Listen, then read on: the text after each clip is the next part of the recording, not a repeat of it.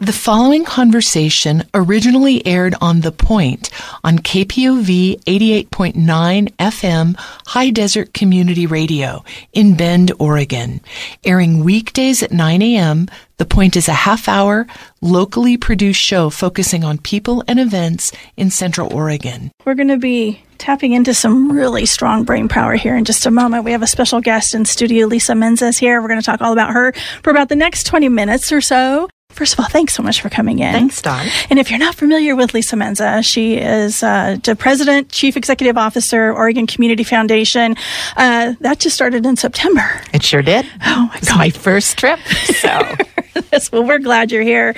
Before we get into the Oregon Community Foundation, I want to do talk a little bit about your background, because it's quite, I'm sure you're tired of hearing, but we need to know the accomplishments that you've done, the journey you've been on has been pretty amazing. It's like, wow. First of all, you were born and raised in Oregon. Yes, so I'm an Oregonian. You're an Oregon girl. You began your career in commercial banking at Citibank. Yeah. Moved to the Ford Foundation for 13 years. Yeah. Did quite a bit of work there. Served 2 years as Undersecretary for Rural Development in the U.S. Department of Agriculture under the Obama administration. Yeah. Yeah. Pretty amazing. In 2017, you joined the Opportunity Finance Network, and you were there since, March of 2017? Yep. If all my notes are correct. 5 years. You've got it. You've got it, Don. And now, back in Oregon, kind of a full circle journey. President and, again, CEO of Oregon Community Foundation. You joined that in September of 22. You're the fourth in the Foundation's almost half-century organization. That's pretty amazing. And then you've got some other things you do. You serve on some boards. Yeah. Boards got to keep busy. the EcoTrust. EcoTrust here in Oregon. Feeding America, Fidelity Bank of Ghana, and Heritage and Cultural Society of Africa. Yeah. You serve as a member of the Advisory Committee of Goldman Sachs 1 Million Black Women and the Gaia Impact Foundation. Yeah. Again, born in Oregon, daughter of an immigrant from Ghana, and your mother was a former Iowa farm girl. Yeah. What do you do in your spare time? I think we need to get you a spa day, Lisa. Love it. Love spa days. I think Bend is the best place for that. So, it's like, oh my God, you are a busy lady. Wow. What a path you've been on. How does it feel to be back in Oregon? It feels so wonderful. This is, I don't know if you've had this experience, but there's nothing like coming home. And it's a beautiful feeling. I've been an unofficial Oregon ambassador since I left for college. But I've been here mostly for vacations. My family's still here. And, my dear, dear, dear friends are here. So this has been the place of weddings, baby showers, funerals, sad times, joyous times. But I haven't been able to call it home, an address. So it's fantastic to come back. Well, welcome home. Thank you. We are so happy to have you back. Thank you. It's great. So you're widely considered as an expert on access to capital on low wealth communities, and you frequently testified before Congress on the subject. Yeah. Your career has spanned the private, public, and social sectors, and you've led collaborative efforts across all three sectors, I should say. So much of your professional life has been focused on rural development. Yeah. What led you to that path? Yeah. How did that start? Well, you don't have to go very far in Oregon to find a rural community. And while I was born in Portland, I grew up in Beaverton, and I'm old, so it was a much more rural place. I'm from the era where when it was time to make money as a kid, you went to the berry fields. And for me, it was strawberry fields. And that was my job every summer. And I think that's my first deep rural connection. I mean, my family had an organic garden, and we raised chickens in the backyard, and this was a much more rural place at the time. But I think where my affection and, understanding starts is that I was a worker. I knew the farmers. I knew the berry bosses. I knew how you do this. My siblings and I, that was summer. Every you were in the summer, dirt. in the dirt. And man, strawberry picking, you were right down in it. This is probably never going to be done by a robot, sadly. So no, it starts my affinity. I also think when you grow up in Oregon, something about rural areas is their beauty. Much of the country thinks of rural as kind of sad, kind of like, the economy passed you by, or has been, or, we're no longer. A dust bowl. Yeah, exactly. And I think when you come from a place like this, the vibrancy, the beauty, why people defend and choose to live in rural areas, why they just want their children and grandchildren to understand the beauty of it. That's me. That's where I came from. So, but I think what drew me to the questions of rural development, you can see this theme of money runs through my career, either philanthropic or banking, or is that we haven't all grown equally together. All boats have not risen equally together, and there are still many needs in a very, very wealthy country that I think we shouldn't give up on. And so that's persisted in my interest in rural America.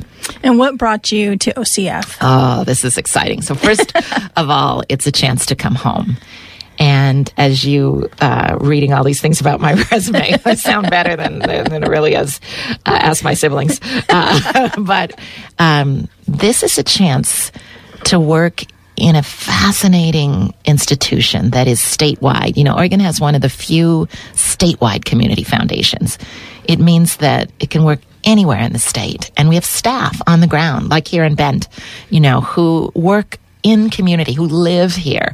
They're not just sailing in from, you know, a capital city or the big urban area to sort of get it on the fly. We're rooted in our communities, and that really attracted me, the chance to help run a statewide community foundation. The other thing is it's still growing. It's a fascinating model. A community foundation isn't just one donor who gives their money and then it's over. It's a growing institution, so it's grown a lot. And I saw that it had grown in the pandemic. What a tough time to grow. And it grew because people trusted it, you know, trusted this foundation to be a partner to nonprofits around the state. And I was so attracted to that model. Here I've worked on issues of housing and rural development and how we steward our environmental resources, but I'd never seen it in my home state all wrapped up in one institution. So that was an exciting opportunity. So when you have boots on the ground in all 36 counties. We don't have people in all 36 counties, but we have boots that serve all 36 counties. So it's fair to say that with 5 offices around the state, we're not just a Portland organization. I happen to have a beautiful office in Portland, but it's being rooted. And I think, you know, it's almost 50 years old. So it's had the time to grow from a very small foundation to now the biggest set of resources for Oregon. But in this very unique way, it's still thousands of donors who continue to come together and thousands of nonprofits around the state who receive its funding. So to me, that's a beautiful picture. Is the Oregon Community Foundation, yes, it's for Oregon, but do other states have stuff similar to this? Or is this kind of a standalone pioneer, trailblazer type organization? Well, I don't know if we are the first, but we're one of the few that is statewide. A few states have a statewide community foundation. The model's out there, community foundation for giving and, you know, supporting activities within a place.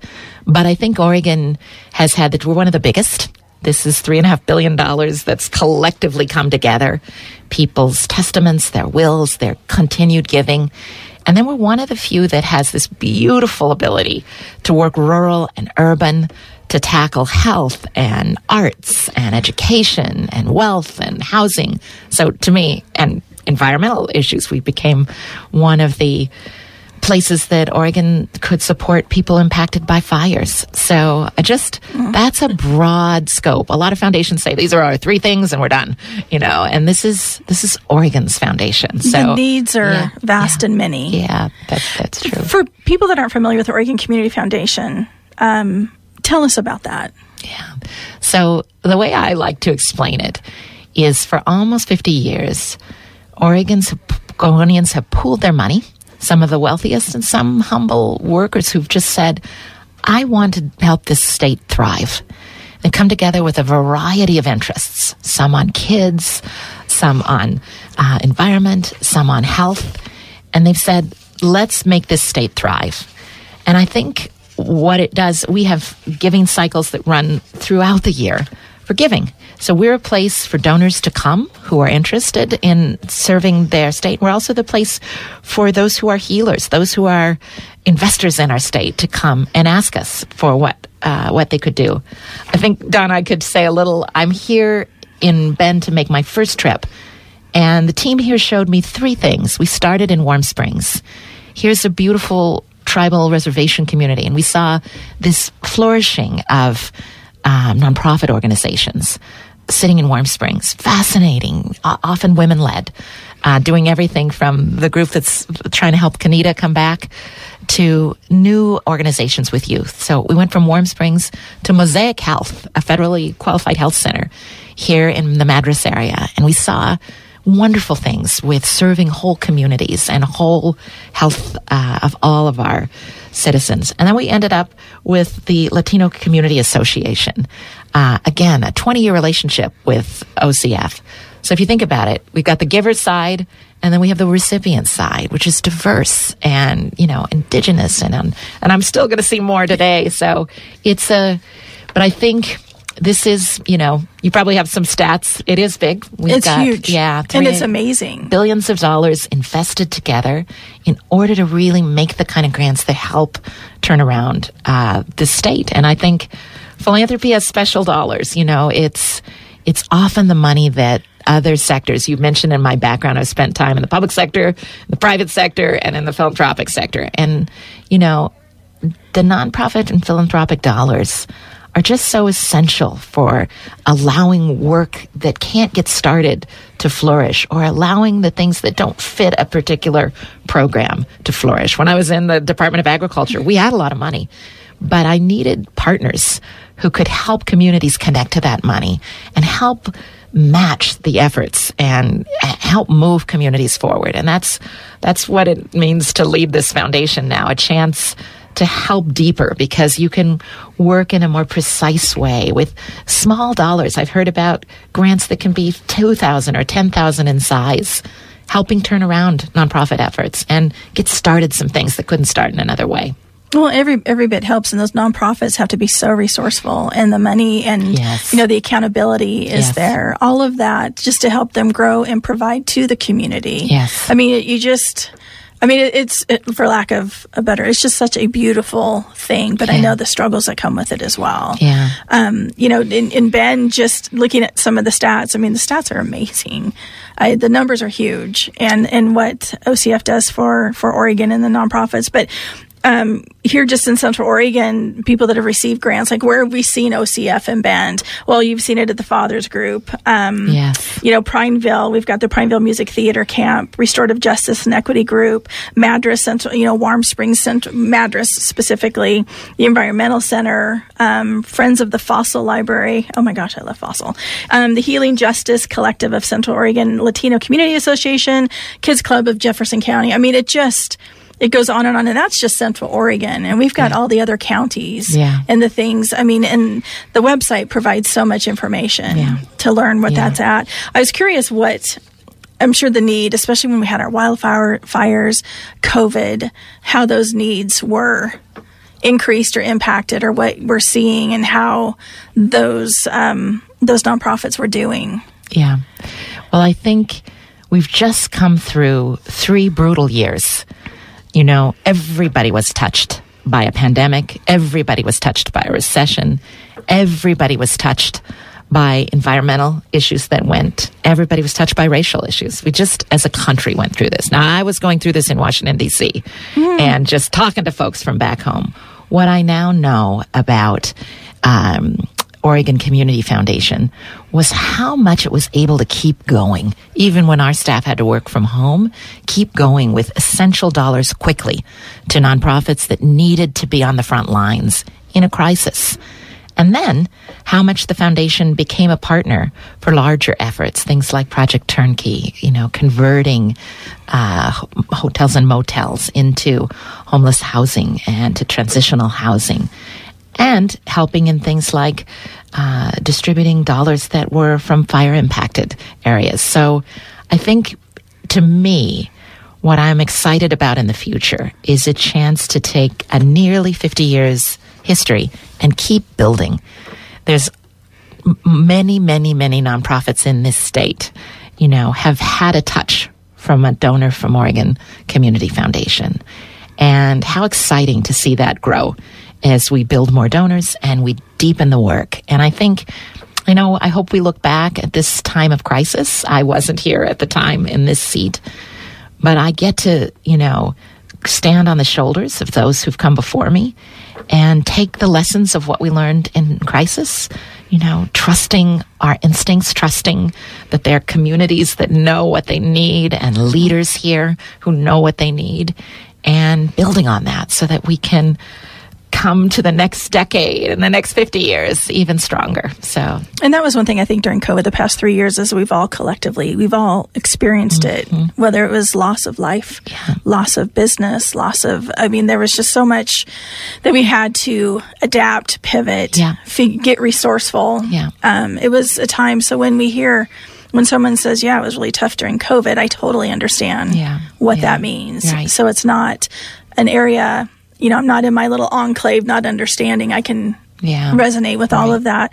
When it says under-resourced rural communities, what does that mean? Is it just financial, or is there other things that fall under that? Yeah, I love this word because to me, the under-resourcing, it's a way to not also be critical of our rural communities, because it says we can focus on a lot of needs.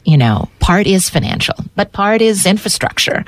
And part is the fact that, what we were learning from a clinic like Mosaic yesterday is a lack of doctors. That's not the fault of a rural community. That's low population density. It can mean, communities that haven't had the same access to high internet speeds and broadband, and haven't had the same access to critical infrastructure like water and sewer and, roads that mean they have a different trajectory of growth, And I think what I love about this is that communities grow at different speeds. They grow for different reasons. But needs that a philanthropy can accelerate, it's often about bringing in people whose voices may not be at the table in a big planning exercise, or, who can say, our community needs this simultaneously. And so we sat with groups of parents yesterday on Warm Springs who were able to say, this is what our kids need. And we were able to advance that with philanthropic grants. So it's pretty, I think, I love not working from just a deficit model and saying we're missing, we're lacking. But I think we can all admit that there are needs, and all communities don't get the same resources, and some are going to be different because of population or because of the way topology works, or resources are divided. I've always just loved the different communities of Oregon. I've traveled throughout the state as a kid and even as an adult, and I've had the chance to do it as an undersecretary of agriculture, and it's not the same, but that's part of the power and part of its beauty. And how fun now to join hands with volunteers, with donors, and with active nonprofits who want to keep investing and keep making this state thrive. Well, and I can't imagine the feeling it must provide when you see those dollars, that support, the grants at work. Yes. And then seeing, the measurable. Yes. And seeing, wow, this is pretty amazing. Yeah. And think about it. Part of this COVID time, nobody could really get out and see. So I think everybody should be on the trip I'm on, because we're eating really well, but we're also seeing, people are feeding me, but we're also seeing what dollars meant. And we pride ourselves in tracking and in the data that can show what's happened. But we also are thankful for a chance to touch real human beings and to see and hear their own voices about what it meant to have connection, what it meant to meet people that they might not have met if they hadn't been working on an OCF-sponsored project together. And so I love both. It's great to see data. It's great to see change, but it's also just great to see a new structure, like seeing a new health clinic and knowing that philanthropic dollars helped pull that together and will in the future. You see a lot of passion in people. Yeah. And the drive and the fortitude, the sacrifice. Yeah. How does Oregon compare throughout your philanthropic career? How does Oregon, I guess, not necessarily to broad brush it, but how do we look compared to other states? Or do we all kind of share the same struggles? Yeah, I love the question. I think the struggles are similar. I've been in the Deep South. I've been in areas of deep and persistent poverty, along the Rio Grande, along the Mississippi Delta, in native reservations throughout the Midwest. I've lived in urban areas. I was a long Brooklyn resident. And what I think about Oregon, first of all, it's already a generous state. I love being from a state that is relentlessly optimistic and hopeful.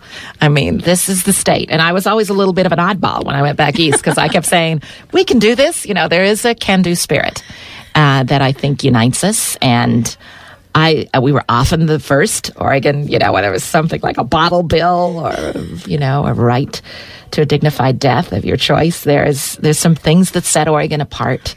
And so I do think struggles are often similar. It's hard to make the sectors come together of public and private and philanthropic, but I think it's hard to solve issues like poverty in a wealthy country like ours. Why?